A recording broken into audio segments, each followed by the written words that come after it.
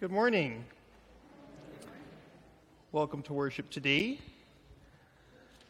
Special welcome to friends, guests, and visitors we have with us. We're very glad that you are here. And also want to welcome those who are joining us online or by phone. We're glad to be gathering with you this morning as well. Just a few announcements before we begin. First of all, we've been sharing some updates about the planned landscaping improvements along the wall underneath the mural. There was an appeal sent out about that at the end of this week, so you may have received that or will receive that soon. And we're also looking for a small team of people who might be available early this week on Tuesday at 10:30 to help move some stuff around out there. We're responsible for clearing out the existing landscaping, and Glenn Kenyon is bringing his Bobcat on Tuesday at 10:30, and we could use a small team of people who might be willing to help move stuff around. So if you are available on Tuesday, you can either let me know or you can just show up. So, just a few updates to our prayers for today. First of all, let's keep Amanda Forshey and Kestrel Grigorich Trevor in our prayers because they are getting married here this afternoon. So pray for them as they celebrate and as they begin their married life together. So please pray for Amanda and Kestrel. Also received word this morning that Bonnie First died. That would be Don Knutson's sister. And I know many of you will know Bonnie and the First family. So please keep Don and Joyce and all who knew and loved Bonnie in your prayers this morning.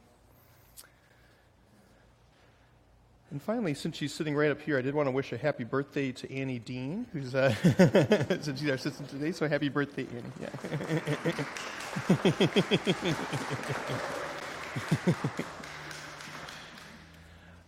Are there any other announcements we should make before we begin today?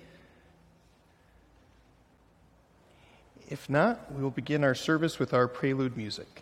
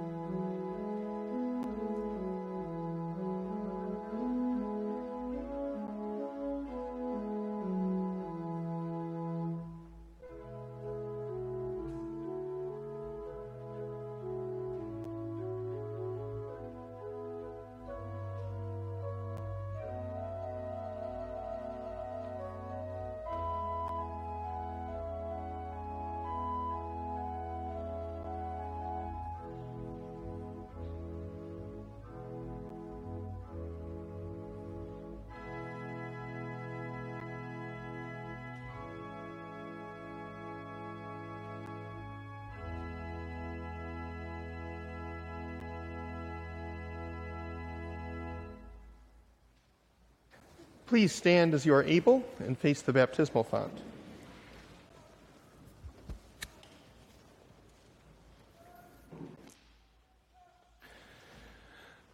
Blessed be the Holy Trinity, one God, whose steadfast love endures forever. Amen.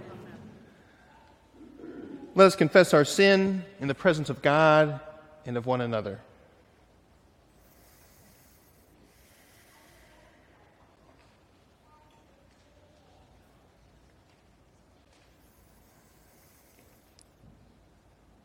Merciful God, we confess that we have not followed your path, but have chosen our own way. Instead of putting others before ourselves, we long to take the best seats at the table. When met by those in need, we have too often passed by on the other side. Set us again on the path of life. Save us from ourselves and free us to love our neighbors. Amen. Hear the good news. God does not deal with us according to our sins, but delights in granting pardon and mercy. In the name of Jesus Christ, your sins are forgiven. You are free to love as God loves. Amen.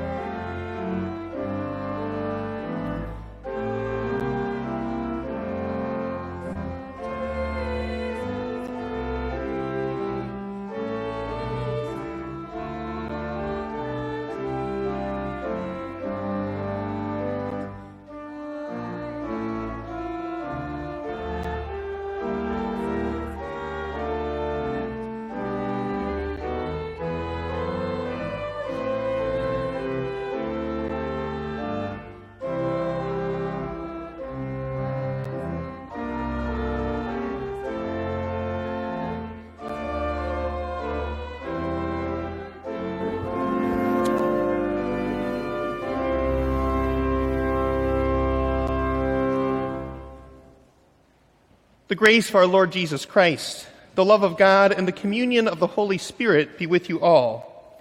And also with you. Let us pray. God of mercy and might, you hear the persistent prayers of your people. Look not upon our shortcomings and wrongdoing, but graciously answer us when we plead with you for all that we need.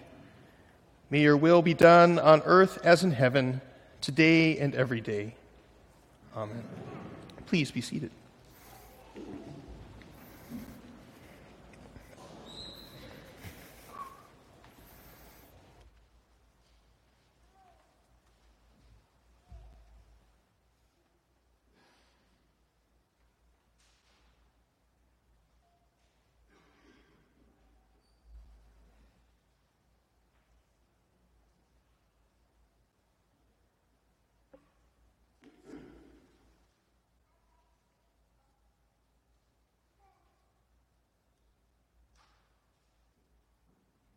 The first reading comes from the book of Genesis, chapter 18.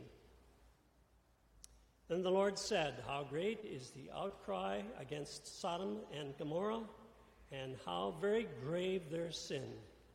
I must go down and see whether they have done altogether according to the outcry that has come to me, and if not, I will know."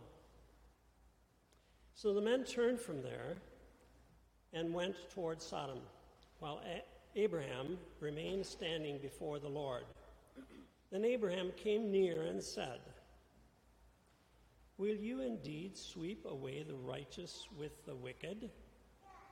Suppose there are 50 righteous within the city.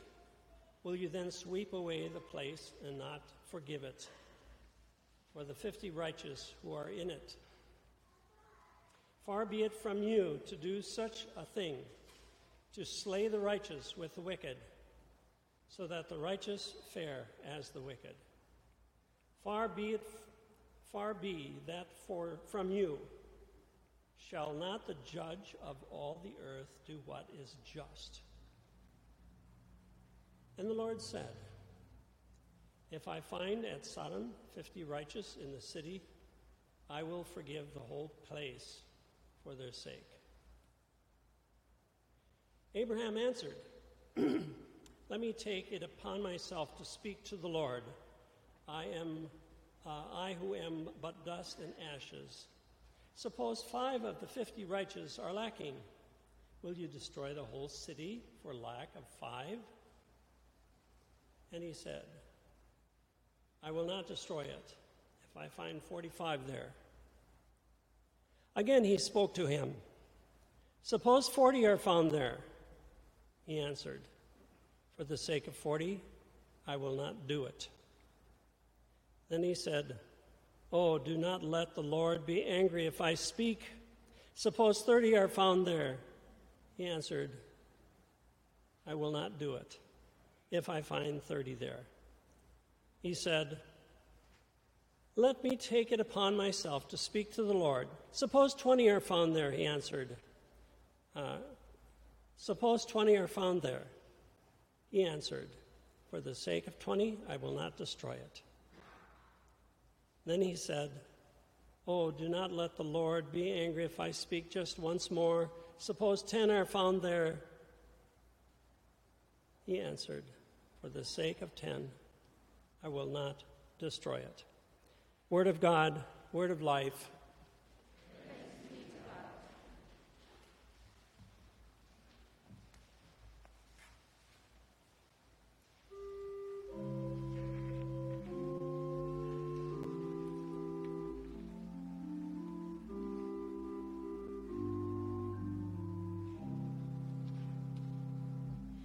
Your steadfast love endures forever.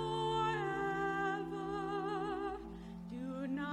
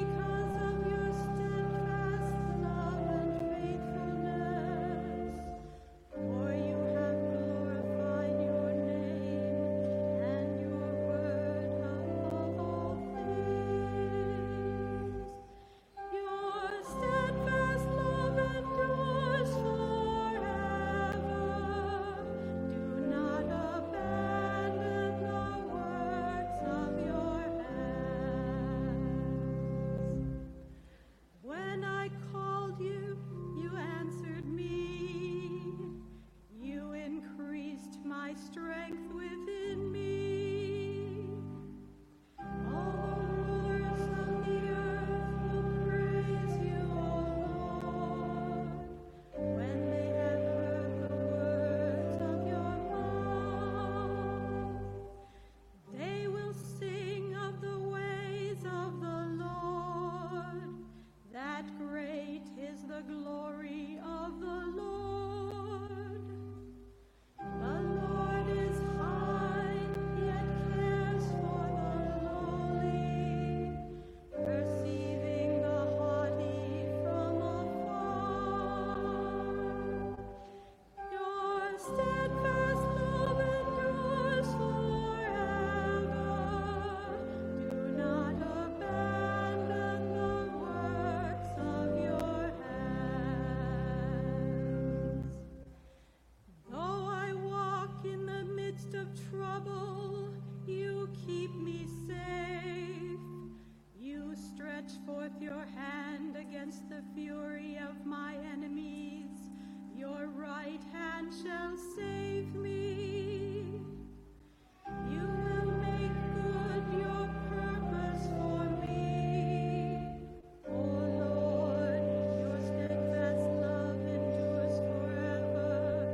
Do not abandon the works of your hands. Your steadfast love endures forever. Do not abandon the works of your hands.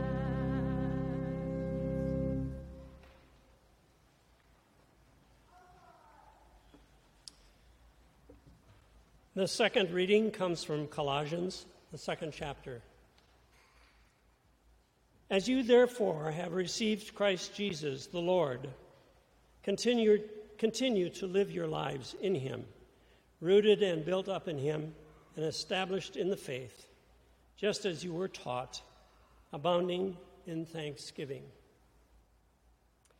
See to it that no one takes you captive through philosophy and empty deceit, according to human tradition, according to the elemental spirits of the universe, and not according to Christ. For in him the whole fullness of deity dwells bodily, and you have come to fullness in him, who is the head of every ruler and authority. In him also you were circumcised with a spiritual circumcision, by putting off the body of the flesh in the circumcision of Christ. When you were buried with him in baptism, you were also raised with him through faith in the power of God, who raised him from the dead. And when you were dead in trespasses and the uncircumcision of your flesh, God made you alive together with him when he forgave us all our trespasses, erasing the record that stood against us with its legal demands. He set this aside, nailing it to the cross. He disarmed the rulers and authorities and made a public example of them, trumpeting over them in it.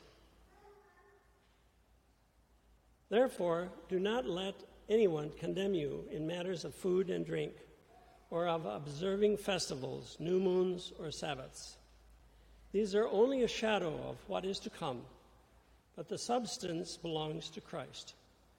Do not let anyone disqualify you, insisting on self-abasement and worship of angels, dwellings on visions, puffing up without cause by a human way of thinking, and not holding fast to the head, from whom the whole body, nourished and held together by its ligaments and sinews, grows with a growth that is from God.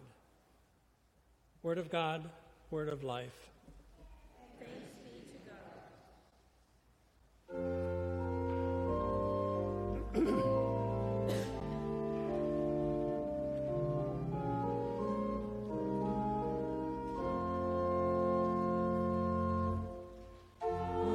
Alleluia.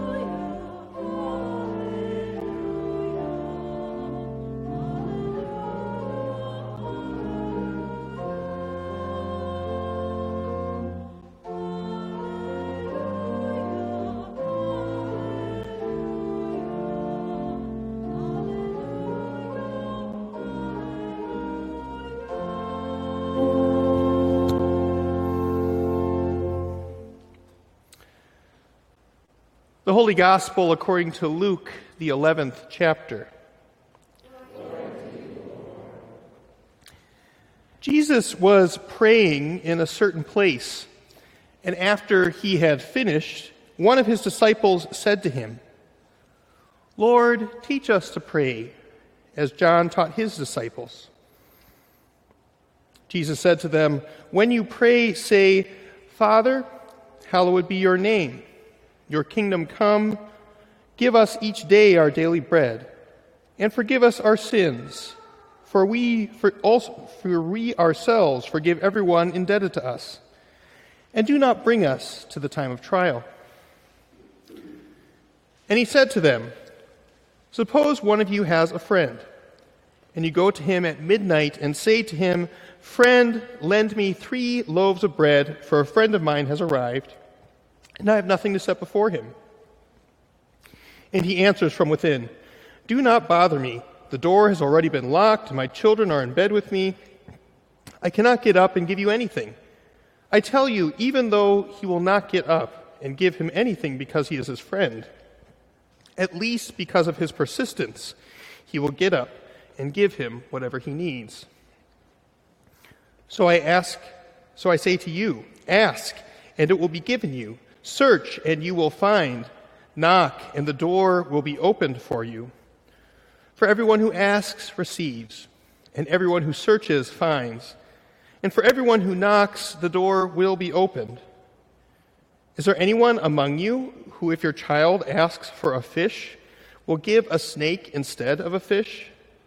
Or if the child asks for an egg, will give a scorpion? If you then, who are evil, know how to give good gifts to your children, how much more will the Heavenly Father give the Holy Spirit to those who ask him?" The Gospel of the Lord. Please be seated.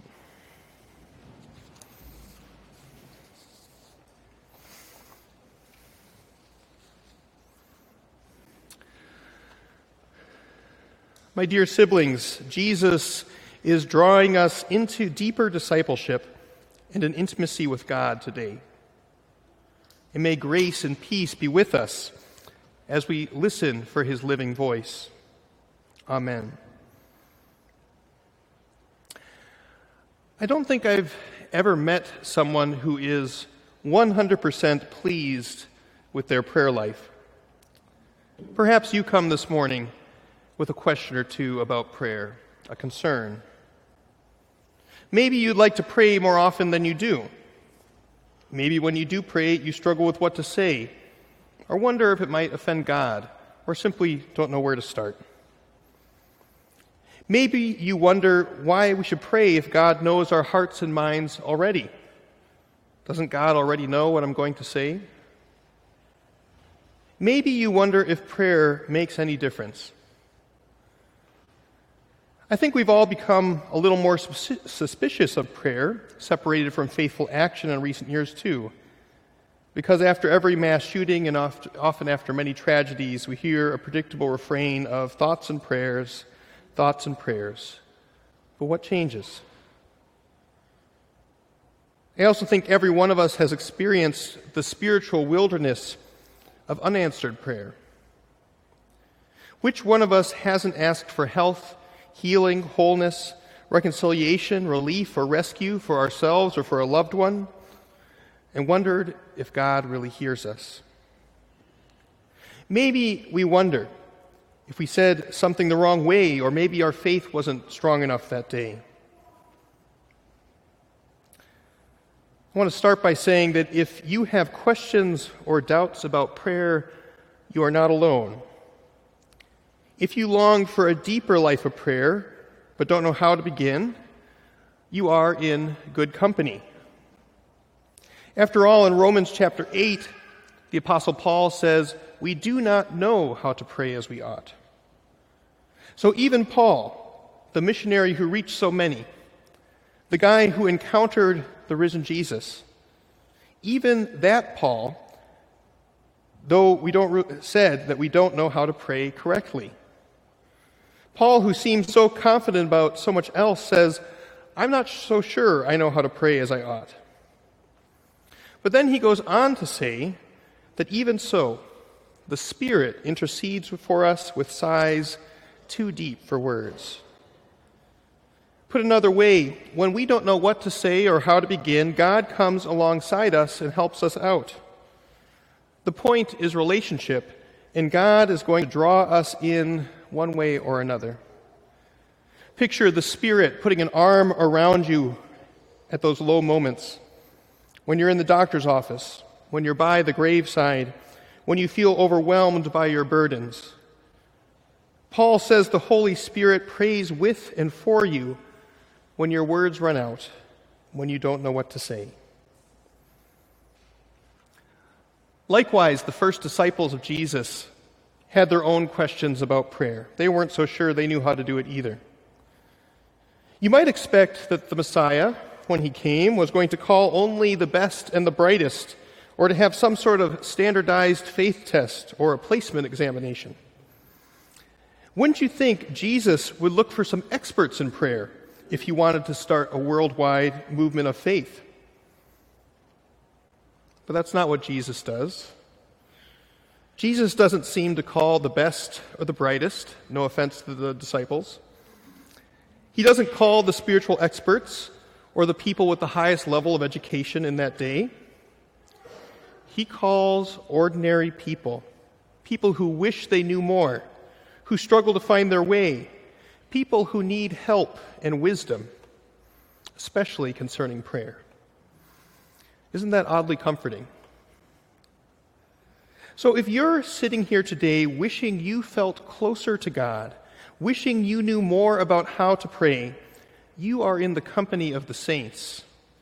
You are in the company of the disciples who had the benefit of encountering God the Son in the flesh.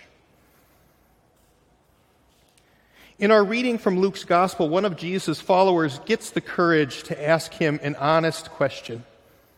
Lord, teach us to pray. If you want to enrich your prayer life, perhaps you could make this request part of your prayer this week. Try this out for a week or so. In the morning or before bed or whenever you find it easy to pray, begin your prayer with this request. Lord, teach me to pray. Over time, as you live within this desire to befriend God in prayer, see what happens. You see, Jesus' disciples had seen him pray many times. He modeled this in his life. They had seen Jesus' intimacy with his heavenly parent and in the power of the Holy Spirit. Especially in Luke's Gospel, prayer seems to precede any important event in Jesus' life. At his baptism, for example, Luke says that Jesus was praying when the heavens opened up and the Spirit descended like a dove. Likewise, the night before Jesus called his 12 disciples, Luke says that he went out on a mountaintop and prayed the whole night, and then he went and called the 12 disciples. And again, right before Jesus starts telling people that he's going to die on a cross, Luke says Jesus was praying. Same thing with his transfiguration on the mountaintop. Luke says Jesus is praying when his face and his clothes are changed and shone with dazzling brightness. My point is this. Jesus' followers had seen him pray over and over again. In Jesus, they had seen a model of ongoing intimacy with our heavenly parent and in communion with the Holy Spirit. They saw it over and over again, and they began to hunger for that same kind of closeness with God, the closeness with God that Jesus was offering them. And so, after seeing all of that, one of them finally feels brave enough to say, "Teach us to pray like you're doing all the time." What follows is a version of the Lord's Prayer, which we say together every week, following the example of Jesus. But I think you'll recognize that this is a shorter version than the one we typically say. We are more familiar with Matthew's Gospel's version, which includes some additional petitions, and we usually add the doxological ending that's not found in the Gospels. For thine is the kingdom, the power, and the glory, forever and ever. Amen. So that's not in this text. But regardless, the Lord's Prayer in both Matthew and Luke, the one that we pray every week, is essentially a prayer for the coming of the kingdom, for the coming of the reign of God. In the Lord's Prayer, we are learning to pray for God's dream to come true, a dream that overcomes our nightmares and restores wholeness and friendship with God, each other, and all creation. We're praying for God's great cleanup of the universe to get underway. In this prayer, Jesus is giving us a framework for learning to see the world as he sees it and to want the things that he wants. This is an important introduction to Jesus' ask, seek, knock teaching, which comes later. If it were just that teaching and we didn't have the Lord's Prayer before it, it might seem that we are turning God into a cosmic genie of sorts. We're to pray to God honestly and boldly, expecting that when we ask, we will receive. But over time, we learn not only to ask for what we want, over time, we catch a glimpse of that vision of the kingdom, and we learn to ask for what God wants. That's part of the function of the Lord's Prayer. We learn to ask for the kingdom to come. We learn to ask that all may be fed. We learn to ask for forgiveness and mercy in ourselves and for those around us. We're not just asking for the best parking spot at Target. Jesus teaches us to pray in such a way that we are guided into his vision of love and wholeness. It reminds me of the bumpers that they sometimes put out at the bowling alley, right? The ones that make sure you don't go into the gutter. It feels like the Lord's Prayer can kind of act like that for our prayer life too. Jesus' prayer becomes the bumpers for our prayers so that we learn to long for the things Jesus wants for us, keeping us going in the right direction. In this way, prayer changes us as much and probably more so than it changes God. As we pray this prayer over and over, we are given the mind of Christ. We are conformed to his image and learn to ask for those things that he desires for us in our world.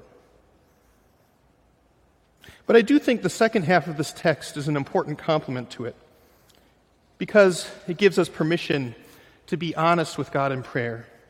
It gives us a vision of the kind of God to whom we pray. Both the parable of the friend at midnight and the teaching about asking, seeking, and knocking are examples of arguments from the lesser to the greater. That is, if you can imagine your friend giving into your persistence, just imagine how God will respond. And if earthly parents know how to give good gifts, just imagine how our heavenly parent will give to those who ask. These can be difficult teachings because they raise questions about what happens when we ask and we don't receive. But as I said before, God is not some kind of cosmic genie responding to our every wish, at least not in our experience, right? But the good news is that the God to whom we pray is not a remote heavenly monarch who wants nothing to do with us. God wants to be in relationship and conversation with us. And God is not like Zeus waiting to strike us with lightning. We have a God who longs to give us the kingdom. It is God's good pleasure to give us the kingdom.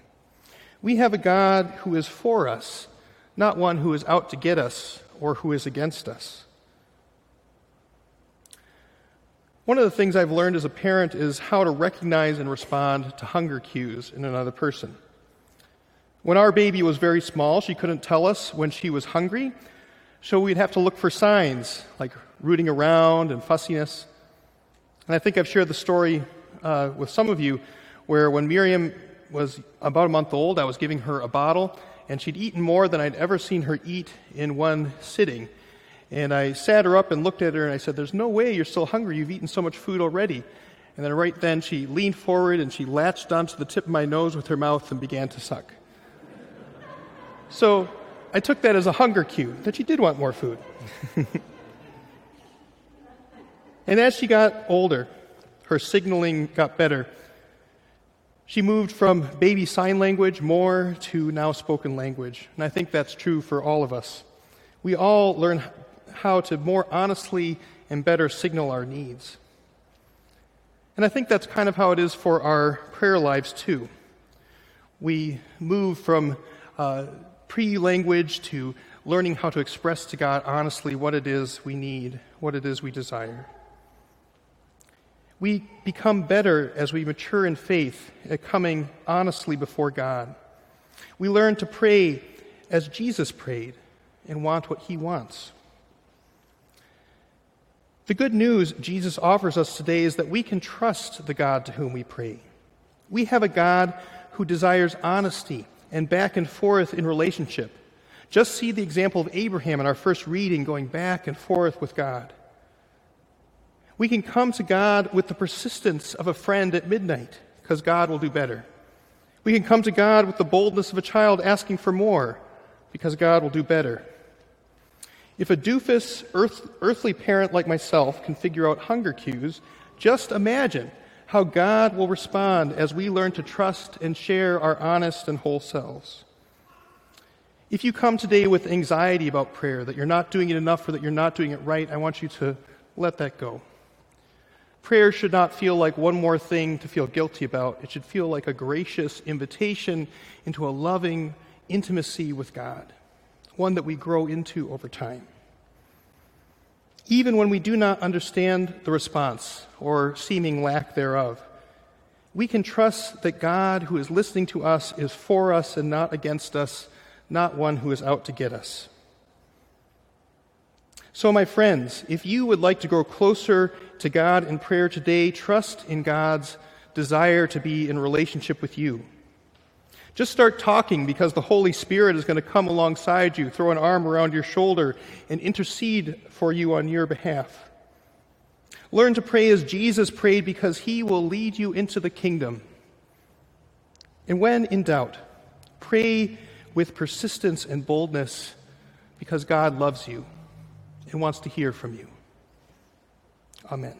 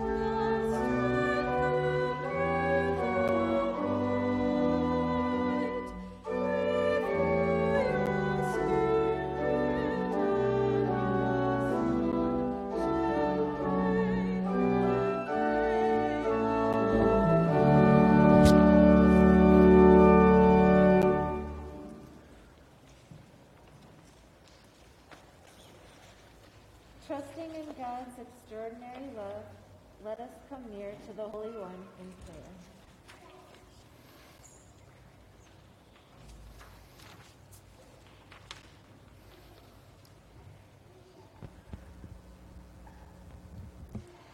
Rooted and built in Christ, we pray for the church, embolden church leaders to take risks for the sake of the gospel, and equip the baptized to proclaim your extravagant love for the whole world. Merciful God, hear our prayer. rejoicing in the works of your hands, we pray for the natural world. Make rivers and lakes, oceans and all waterways sparkle with your radiance. Protect water sources, including Lake Monona and Starkweather Creek, and strengthen those who defend them. Merciful God,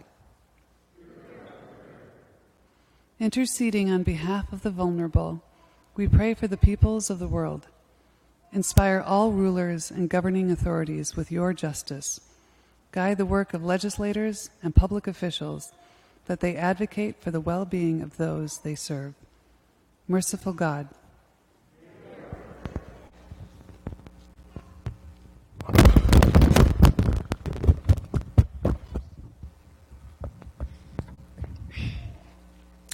persistent in prayers, we pray for the neighbors in need. To all who have hunger, given daily bread. To all who have bread, give hunger for justice. Open us to the cries of those who suffer, especially Jackie, Mary, Leticia, Denaya, Bonnie, Sharon, and all those we name now, aloud or in our hearts.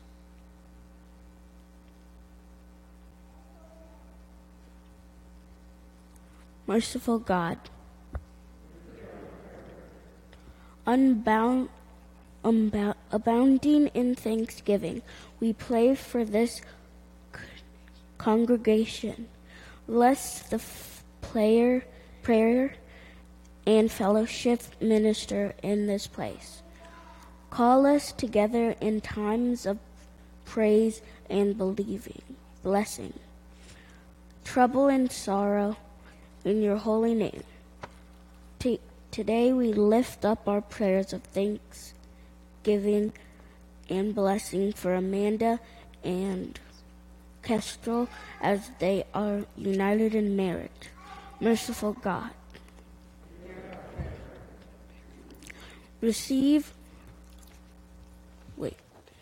buried with Christ in baptism and raised with him to new life. We give thanks for your saints who rest in the your eternal presence. Join our voices with theirs as we sing of your great glory. Merciful God, We lift up prayers especially today for the family of Bonnie first. Surround them with care and comfort in this time of grief and mourning. Merciful God, hear our.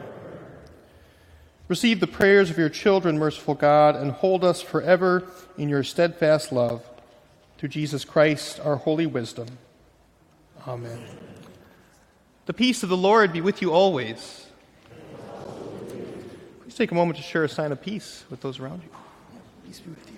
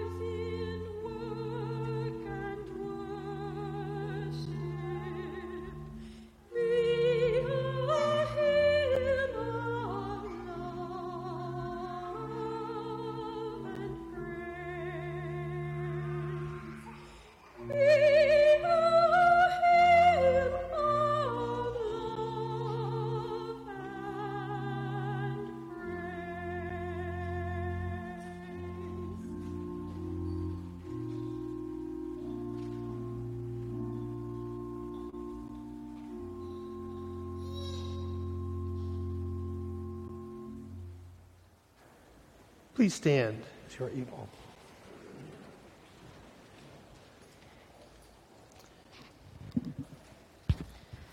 Let us pray. God of abundance, you have set before us a plentiful harvest. As we feast on your goodness, strengthen us to labor in your field and equip us to bear fruit for the good of all. In the name of Jesus.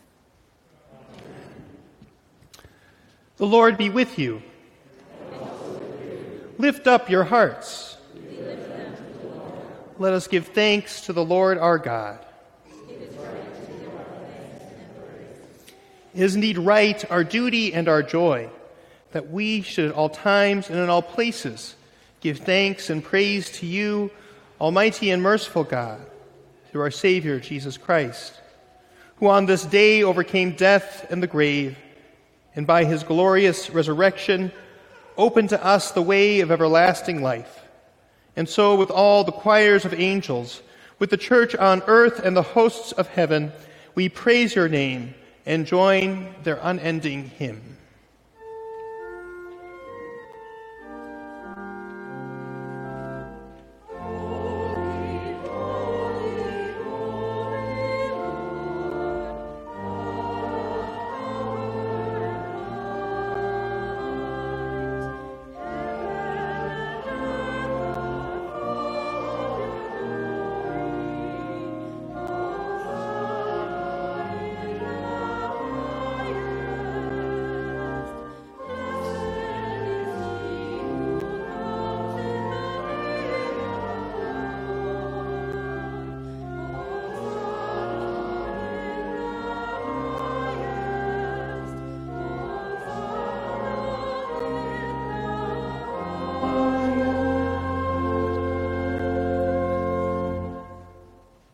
God of our weary years, God of our silent tears, you have brought us this far along the way.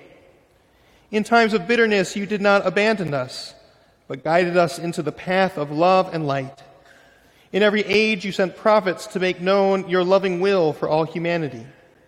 The cry of the poor has become your own cry. Our hunger and thirst for justice is your own desire. In the fullness of time, you sent your chosen servant to preach good news to the afflicted, to break bread with the outcast and despised, and to ransom those in bondage to prejudice and sin. We remember on the night in which he was betrayed, our Lord Jesus took bread, gave thanks, broke it, and gave it to his disciples, saying, "Take and eat. This is my body, given for you. Do this for the remembrance of me." Again, after supper, he took the cup, gave thanks, and gave for all to drink, saying, "This cup is a new covenant in my blood, shed for you and for all people for the forgiveness of sin. Do this for the remembrance of me." For as often as we eat of this bread and drink from this cup, we proclaim the Lord's death until he comes. Christ has died. Christ is risen.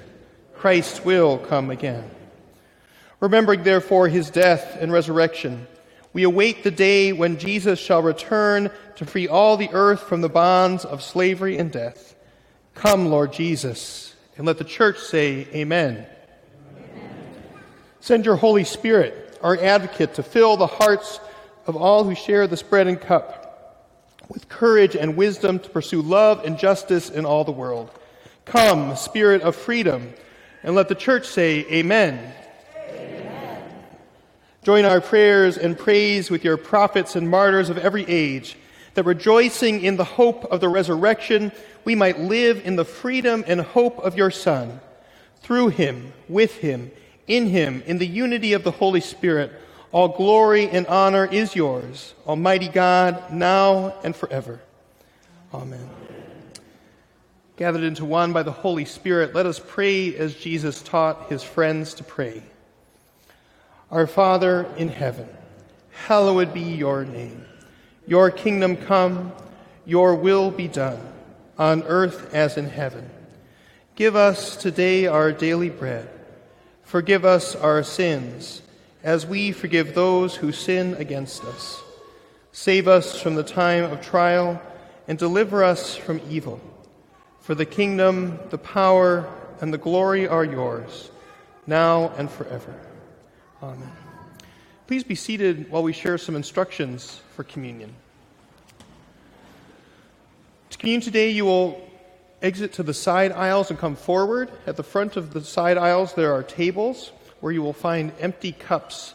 You will pick up an empty cup and bring it with you to the railing, where it will be filled with wine and where you will receive bread. If you need or desire grape juice or gluten-free, those are also at these two side tables. After you've communed at the railing, you'll return down the center aisle and place your empty cup in the bowl by the center aisle. We want everyone to know who's joining us today that all are welcome to commune with us, because this is the Lord's table, not Trinity Lutheran's table. And the invitation comes from Christ. In Christ's presence there is fullness of joy. Come to the banquet.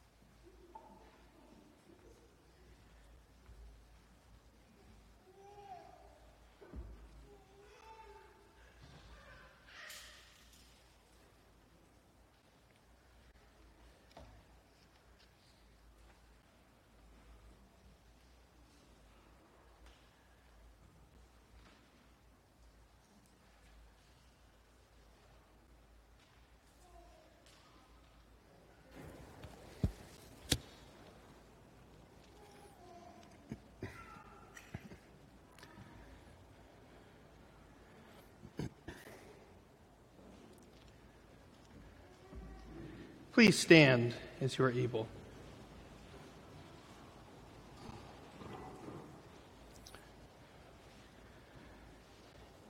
May the body and blood of our Lord Jesus Christ strengthen, keep, and unite us now and forever. Amen.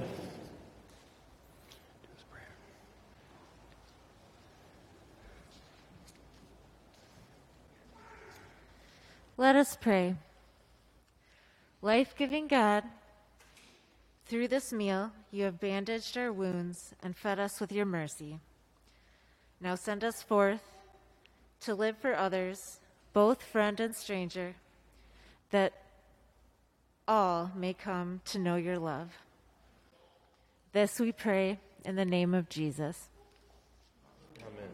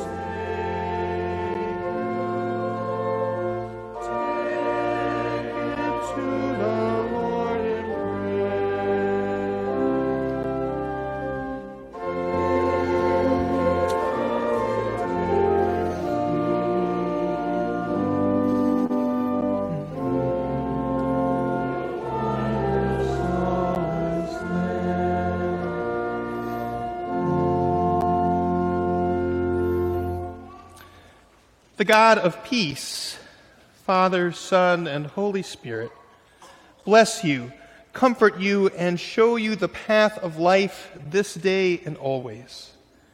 Amen.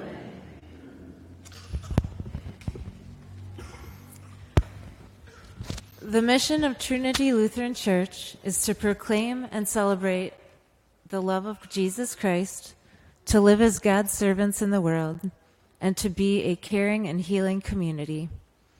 Go in peace, love your neighbor.